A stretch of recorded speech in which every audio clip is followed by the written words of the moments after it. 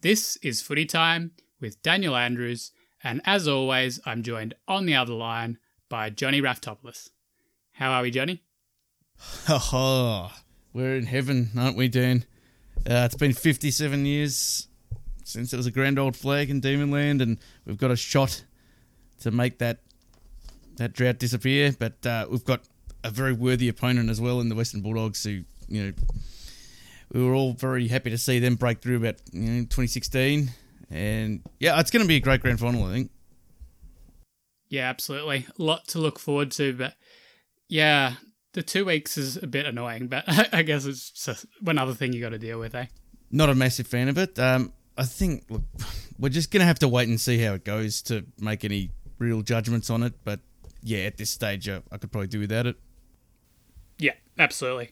All right, so we've done roughly an hour on Melbourne. Yes. Let's talk about the other game, because this was a big one. Like, I think most people weren't really giving the Bulldogs much of a chance. They had Keith out injured, important tall defender. Bont was under a bit of an injury cloud, and Port looked all powerful against Geelong. Few people were giving Bulldogs a chance, but I think the prevailing opinion was that Port were going to get through here. I definitely thought Port was going to take the chocolates. I thought it would be close-ish. I thought the Bulldogs would run them, but I just thought that maybe Port had a little bit too much class with the ball and they'd kick the winning score. Yeah, I guess if we look back at the actual games they played this year, maybe it would have given us a bit more of a hint on what was actually going to happen, because in both of those games, the Bulldogs got a very fast start against Port, and they actually beat them by 19 points in the corresponding fixture at Adelaide Oval. So I think there was some clues here, and when Port beat them, that was right in the middle of the Bulldogs' downturn in form. So it was all there for someone who did a bit of digging here to see that the Bulldogs were pretty well set up for this matchup. Yeah, and I think there was a little bit of recency bias with a lot of people. I mean, I think people got a bit giddy over Port's form in the last month. It was just easy to forget that over a month ago, they were a pretty flaky outfit, let's be honest. They couldn't beat a top 8 team, really struggled to find any contested ball winners at some point, apart from Boak and Wines, but and also, just to add on to that, Johnny, they did have 6 games through the year that they won by under a goal. Yeah, absolutely. So you even split those 3-3, and they're nowhere near the top 4. Exactly. I just think that, and look, when they play their best, I think they're up there when they play their best, and they're great to watch. It's easy to kind of fall in love with the way they play, but look, it's where it matters, Like, it's great that they won that one in round 23. It was a fantastic win, but, what's the one that matters? This was the one that matters. Let's quickly recap the action, and then we've got a couple of questions. So, the Dogs kick the first 5 of the game in 15 minutes, 900 seconds. So, gone in 900 seconds there, Johnny. No coming back. So, they were just killing the power once the ball hit the ground, whether it be around stoppage or just in contest. They were first to it and making the power look completely meek and second rate, really. They made them look pathetic. They really did. They made them look like a bunch of under-12s. Seriously. I thought that, just the pressure from the start, from the Dogs, the ground pressure, it's just... it's incredible when they're playing like that. The way they used it out of the middle as well seemed to really catch Port off guard. There seemed to be just like an extra link in the handball chain, and it kept them second guessing a bit. And it forced guys like Aaliyah to play man on man, and they just weren't ready for that. They weren't ready for that at all. All right, I got this one for you, Johnny. 4 times as many scoring shots in the opening half. 12,880 to 3,422. Wow. That is a shellacking. Yeah. And it was a difference of 30 contested possessions in the first quarter.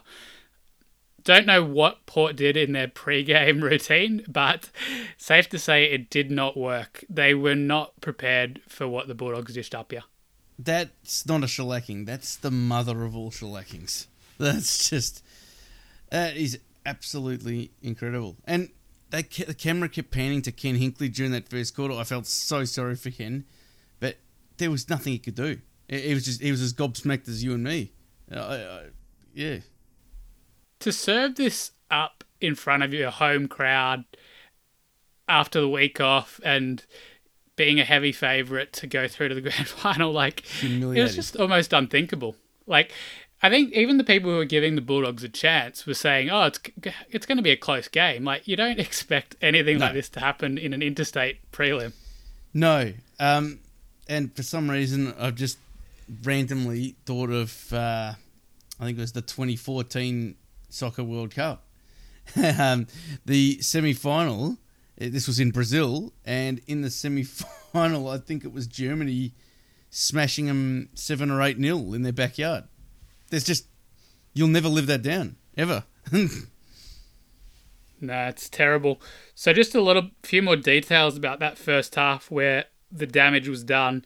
Norton was an absolute beast flying for contested marks and marking everything, sticky hands, kicking truly. Hannon was another destroyer up forward, super clean and clinical on the ground and with his shots for goal.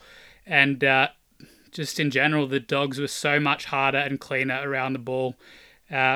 Port was so fumbly it wasn't funny, and the Dogs are making them pay for every single one of those fumbles. Yeah, and the masterstroke move of having Josh Shackey go to Aaliyah, it seemed to really work a treat. And Aaliyah got a few good marks early, but he was really chopping and butchering the ball. Like, just when he was kicking it, turned it over.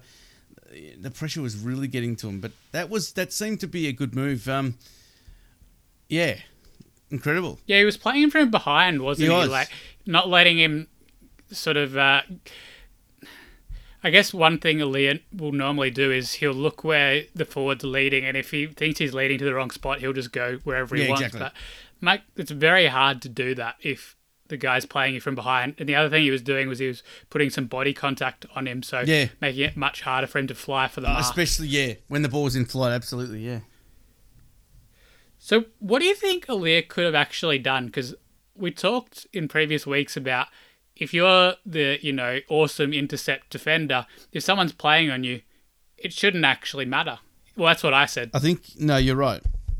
I think I still agree with that. However, it is a challenge that you kind of have to overcome, as is any sort of tagging role, if you want to call it that. He did look a bit spooked, didn't he? He did. He definitely wasn't ready for it. It's his ability to fly in, obviously, disrupt, any sort of forward 50 entries.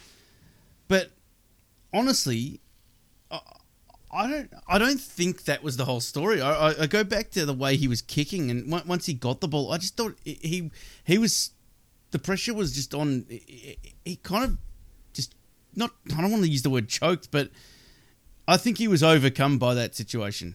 Definitely. Yeah.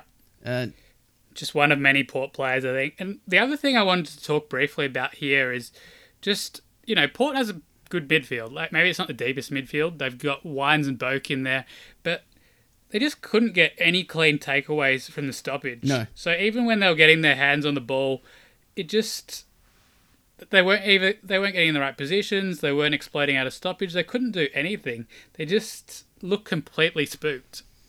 Absolutely. Such a breakdown as a team. It just was not working at all. Absolutely, and everything that got them there was just gone.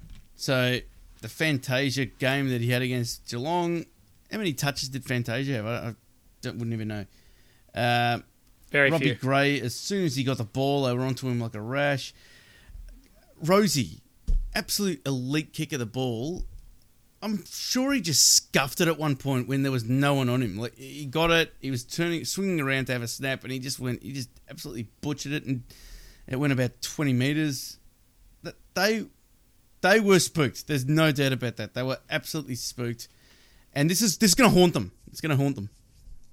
It makes you wonder, though, doesn't it? Like, what was their mindset like coming in? Surely they didn't just think the Dogs were going to roll over. Surely they expected a really hard game. But they just weren't ready for it. I don't have any explanation for what happened This here. is what I don't understand when things like this happen either. I mean, if we had a camera in their rooms, you'd probably see them all geeing each other up, and they probably looked like they were up for it and everything, but it's something that happens when they cross that white line. You were either ready or you aren't, for whatever reason. All right. We've got quite a few questions here to work through now to try and pick apart this game a little bit as well. So, if Port were playing Brisbane, would they have put in a performance like this? Would the Lions have been able to elicit a performance like this? Or was it really just the Dogs' pressure that made them go to water? Would the Brisbane Lions have given them a foothold in this game? Yeah, I don't think you can take anything away from the Bulldogs with this. I think it was their pressure mainly that did this. Brisbane, yeah, I'm not convinced. I don't know why. I'm just not convinced. I think if Brisbane were playing, I think Port definitely would have had a better chance at winning, even if they were slightly off. They might have sort of limped across the line, but no. Didn't have that luxury against the Dogs. No, they didn't. I have to give the Dogs a lot of credit for this one. All right, so we've talked a little bit about this already, but let's really spell it out. How did the Dogs beat Port in a game where Port were the raging hot favourites? Wow. Where do you start? I mean, it definitely starts in the middle. It starts with the pressure. That they were just prepared to do anything physical, even if it was small things, just little blocks here and there. That's how I saw Shaki playing Aaliyah. He was just doing really smart things to sort of disrupt. They just wanted it more. They really just wanted it more. They looked like they were playing with a chip on their shoulder. Really, the backs against the wall. No one rates us. No one wants us to be here. Let's just show them what we're made of. And it's hard to really analyze it beyond that. The pressure was huge, and that just set the whole tone. They took a lot of their chances. Guys like Mitch Hannon, I thought Hannon played an amazing game, but they thrive on that kind of style where it's just pinging around, and it was just I don't have a definitive answer, but it started from that pressure. It really did. Absolutely. The pressure is the hallmark, and then it just opens everything up. The hard running of everyone, but Bailey Smith exemplifies that and gets on the end of it 4 times. And I think the forwards played it really smart. Yeah. They weren't getting in each other's way. They weren't allowing their Port opponents to sag off. So when the ball hit the ground, that was the other big thing. Just when the ball hit the ground, the Bulldogs were onto it with so much more ferocity and cleanliness, and Port just didn't give themselves a chance, obviously, but everything was trending the Dogs' way, and they were able to get plenty of score on the board. So this kind of brings me to my next question. Why are the Dogs so good at knockout finals? So they've come through 2016, won 4 knockout finals in a row, obviously the last one to capture that drought-breaking premiership. They've done 3 in a row here. Admittedly, one against Brisbane could have gone either way. 1 point, you still got to win it. And many would say they probably should have got knocked out there, but they didn't. Why are they so good at these knockout finals games, Johnny? Well, I think you have to give a lot of credit to the coach just for setting those narratives and really turning it into a us versus them kind of thing. I mean, there's some coaches that have been really, really good at doing that in history. You used to hear stories about Mick Malthouse and that doing things like that, but just always like having those articles up in the rooms like the people are knocking us, they don't rate us and all that.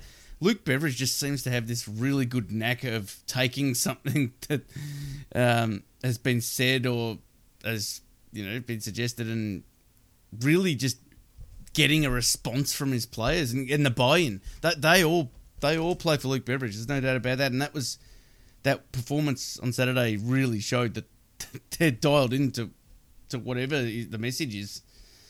So I think you have to start with that, definitely. I think you definitely have to look at that midfield. It's just that midfield is got everything, really. It's got the workman-like facet. It's got the skill. It's got the goal kickers. It's got guys who could pinch hit in there and just really use the ball well. You know, having a guy like Caleb Daniel, there's not many players like that in the competition. It's a different team to a lot of teams you'd see out there, and I think we all agree that their best is... I don't think anyone's best is better. I think that's where you and I differ, Johnny. I still think Melbourne's best is better, but that's my opinion.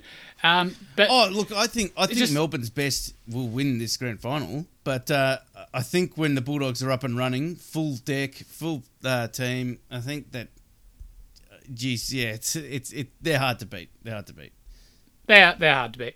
So one thing I just thought of while you were talking there, Johnny, is basically you've seen teams who just haven't been able to turn up for finals, which has been happening probably more regularly recently. You know, Geelong have had some stinkers over the recent years. Even Collingwood, they were absolutely out on their feet last year after winning their first final. And I guess you would say Port here. I cannot imagine that happening with a Bulldogs team. You wouldn't see one of those type of performances from them, at least not this incarnation of the Bulldogs. No. No matter what happened in the game, they would always give themselves a chance. They're going to be a team that you have to beat in a final. They're not going to lay down. They're going to make things hard for you. It's just a danger game, I guess, when you're coming up against them. And I don't know if it really matters sometimes with their personnel, who they're missing. I mean, I don't think it was a massive deal to not have Cody Waitman, really. And even though he's going to help a lot when he's in there. I just go back to that whole buy-in thing. I really just think they play for each other and they play for their coach. And back in 2016, it was a bit like that too. It just felt like there was this real special aura around the Bulldogs. And they can definitely do it if they want. If they want to. Yeah, well, I think it's all set up to be a great game, and we'll do more of an in-depth preview. But it has the makings of a potentially fantastic grand final. I think you could argue that this is one of the strongest matchups we've had in a grand final for some time. Yeah. So we'll delve right into that in our next episode. But I'd still favour Melbourne with what they've done this year over the journey and their ability to take away the opposition's strengths. But the Bulldogs are going to make it difficult. And I think we had a bit of a chat about this in our group as well, Johnny, yes, with the messages. And people were getting a bit worried about the prospect of facing the Bulldogs. But I think you actually want to beat a really good team in the grand final. Like, if you had a choice between... I know it's predicated on winning. You always want to win. But if you had a choice between a really hard-fought game and winning... even if you win by like 30 points in the end, but it being a really hard-fought game, or you compare that to something like, Richmond's demolition of GWS in 2019, surely you want the memorable grand final where your team is actually challenged and they have to rise to the occasion. Surely that's a better memory. Yep. No, absolutely. I would rather beat the best to be the best, but that's, look, I'm not going to complain if it's not that.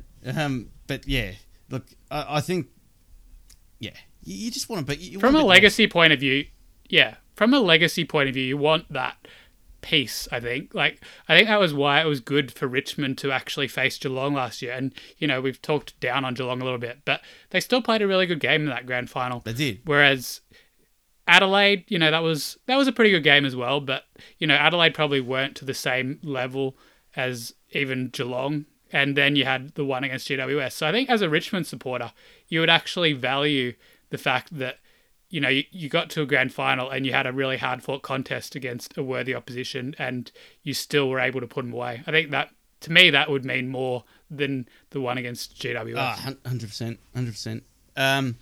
And look, yeah, going back to, I guess, the two teams, and we're going to go into this more next week, but yeah, I think across the board, definitely, and going back to, I guess, each team's best, that's kind of like what is each team's best.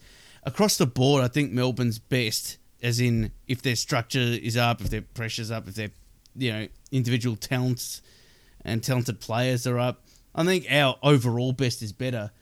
I think maybe when it comes to the, I guess, talent and that in midfield and that's where I sort of give Bulldogs a bit of a show. But across the board, I think, you look at something like Melbourne and go, like system, talent, coaching, moves, all that stuff.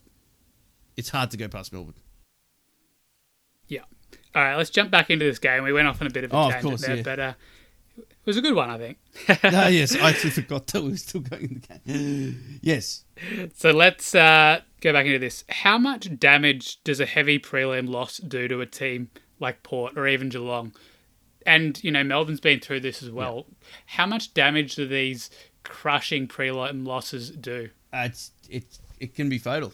It can be absolutely fatal.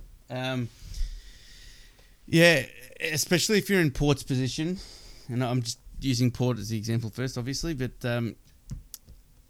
I kind of didn't quite understand why there wasn't enough talk about this and how Port were getting a really, really clear pathway to the grand final. It was just didn't seem to be mentioned much that they were the only team getting a home ground advantage in the finals, and they were getting some very good rubs of the green, I guess, with things like we talked about how the first versus fourth is usually the easier one for the qualifying, but then first plays a harder game in the prelim, and Port were getting their, quote, easy game in the prelim.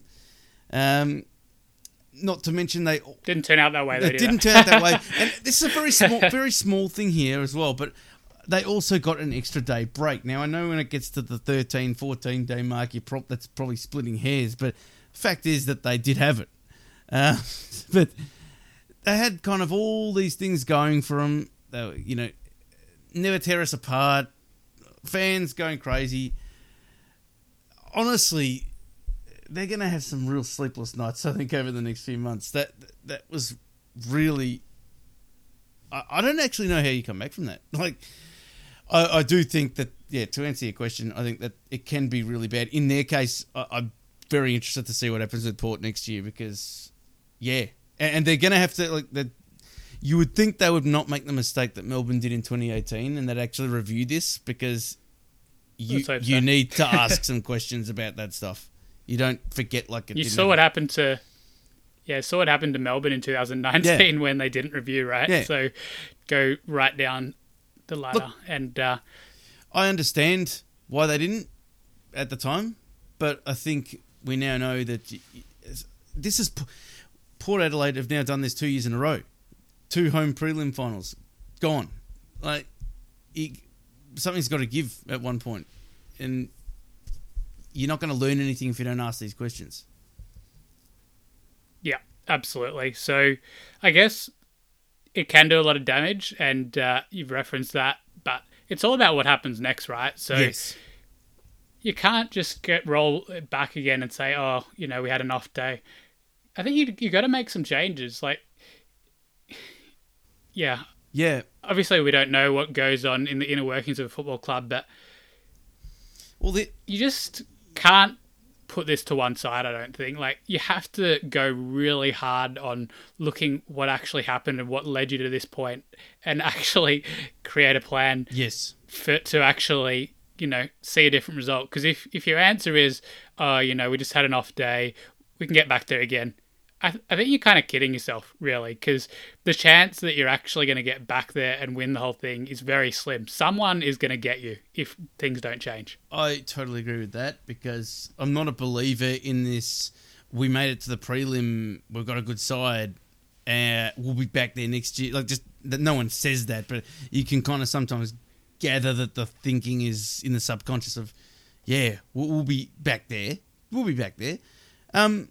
No, nothing's guaranteed. Nothing's guaranteed in the AFL. Teams are getting better all the time. Teams are strengthening. Look at all these teams like Essendon and, you could say GWS, I guess, Sydney. These teams could all be premiership contenders the next year or year after. So you're either growing or you're not. That's it. Yeah, absolutely. Okay, last one for this round of questions. Have the two best teams made it through to the grand final? Yes. I think the two best teams all year were Melbourne and the Bulldogs, aside from that 1 month blip, I guess, from the Dogs at the end of the year. Yeah, look, it wasn't great, but I do think this is the grand final that most people wanted, new and neutral fans. Yeah, that's pretty much all I've got to say about that. It's quite funny, isn't it, the fact that a team can finish fifth, yet they're still considered the second best team. I guess it just shows how tight that race in the top six really was. Oh, it's hilarious. Just took a couple of poor performances from the Dogs and they fell right down with a bit of a lower percentage. Hang on, it wasn't even a low percentage, was it? But no. Yeah, well, it was a slightly lower than Brisbane, obviously, but it was not a low. They didn't really have a low percentage per se, but yeah, it was just a really tight tussle with that top six all the way through, and just a couple of stumbles at the wrong time, loss of bit of that hardness around the midfield, and probably saw them fall from first or second, all the way down to fifth, and they've done it the hard way. But you kind of almost feel like the Bulldogs wouldn't really have wanted it any other way. Yeah. Like, obviously, they would have wanted to finish top four, but it's kind of gone right into their wheelhouse. The fact that they got Essendon week one, it rained, they got their game back a little bit there. They got the chance to go up to Brisbane and, face up to a slightly fragile team up there, got the job done, and then roll into this game where no one really was giving them much of a chance. It's kind of the perfect Western Bulldog script if you were going to write it. It absolutely is. Absolutely. I don't, as impressive as that is though, I don't want it to really take away too much from what Melbourne's had to go through as well. Yeah, I mean, going off to play your first final in Adelaide, that wouldn't have been easy to start with, but they did it. Then hubbing up in Perth and having the week off when desperate to, I guess, would have liked to have played, but the week off's always good. To win the prelim, perform like we did, and now another week off. I'd like to see that get a bit of credit as well, because we always talk about momentum and stuff like that. I mean, it's hard to stop-start, I reckon. Yeah, no, I think they did it really well. Like, they had the, tough match simulation where Smith did the hammy, but it seemed like it served them really well. They were cherry ripe going into that game. It really did. But yeah, take nothing away from the Dogs. That it's done a lot of travelling. I heard somewhere that they'd done about 3 COVID tests in the space of 14 days or something. I don't know, something like that. Yeah. Yeah. Incredible. All right. Well, as we've said multiple times, or maybe it's just been me, but I think we can agree that it's set up for a great grand final, and you never quite know whether you're going to get that great grand final, but the potential is definitely there if the Bulldogs and Melbourne both bring somewhere close to the levels they found in the prelim. I think we're going to have a fantastic game. I think it'll be an amazing first quarter, if nothing else. Yeah. All right. So we will be back next week with the grand final preview. Also rolled into that, we'll do a bit of a recap of the last decade. So we're going to count down some of the top moments in grand finals. I'm not sure how many you're going to do there, Johnny. That'll be your assignment. Of course. But my half of the assignment is to order the grand finals of the last decade. So counting down to the top or best game there. So that'll be a bit of fun. Yeah.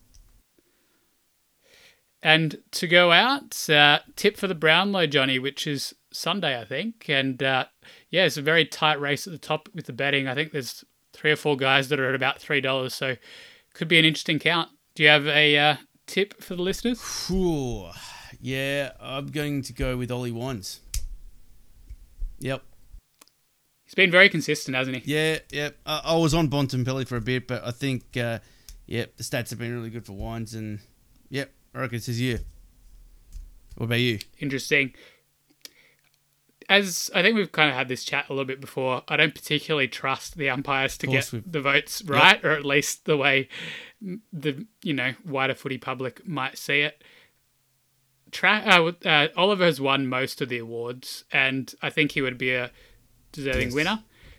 I fear that perhaps he'll have some games where he doesn't stand out as much as he perhaps should, and maybe guys like Track might take some votes off him, who he will anyway. Yeah. But I think Oliver will be voting in a lot of games, so I think it'll just come down to whether he can get enough 2s and 3s, and if he can, I would back Oliver to be winning the count. Yeah, I think if a Melbourne guy is going to win it, I would say Oliver, but yeah, I'll stick with Wines.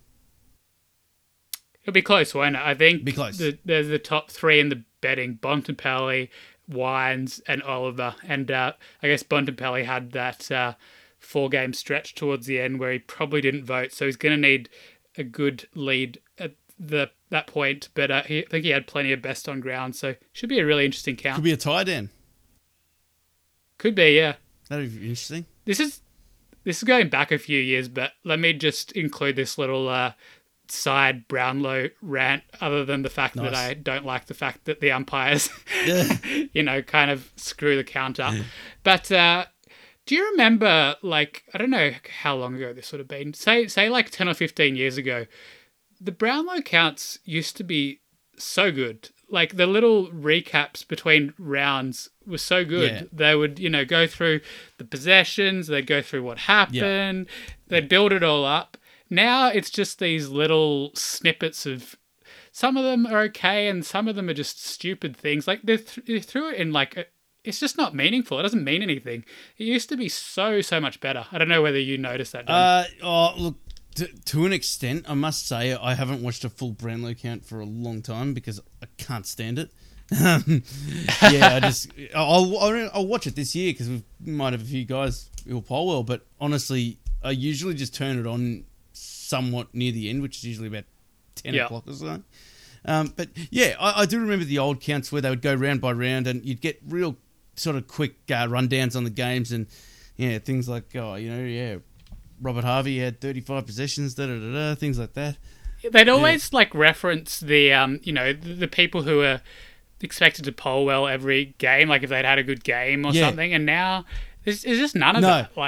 It's so superficial. Like, I used to absolutely love the Brownlow counts as a kid, me too, I guess over the last sort of 5 years or so, I've been getting increasingly disillusioned by it, and it's still a fun night, but it's just, I guess, maybe it's a bit different when you're a kid, but it's just, I think they could be doing a better job of it. Like, I know it's not everyone wants to see, the full recap and everything, but look at your audience. They're football lovers. Do you not want a proper analysis of what happened? What's going on? Get us to do it. Yeah, exactly. Come on. I would love that. I would love it if it was just analysis and account, honestly, but I know you have to have some entertainment to, appease the public, but I would love that. I can't stand all the dragging on and here's this special segment on this person or whatever, and here's this band that no one's ever heard of or whatever. Yeah. Anyway, we're getting a little bit off topic now. We've gone a long time, but there was a lot to talk about, obviously, and there'll be a really fun show next week, I think, for the preview of the grand final. So hopefully you guys will be able to join us for that one as well. Thanks for jumping on the line, Johnny. Yeah. We had some technical difficulties, but we got through it. Worth it.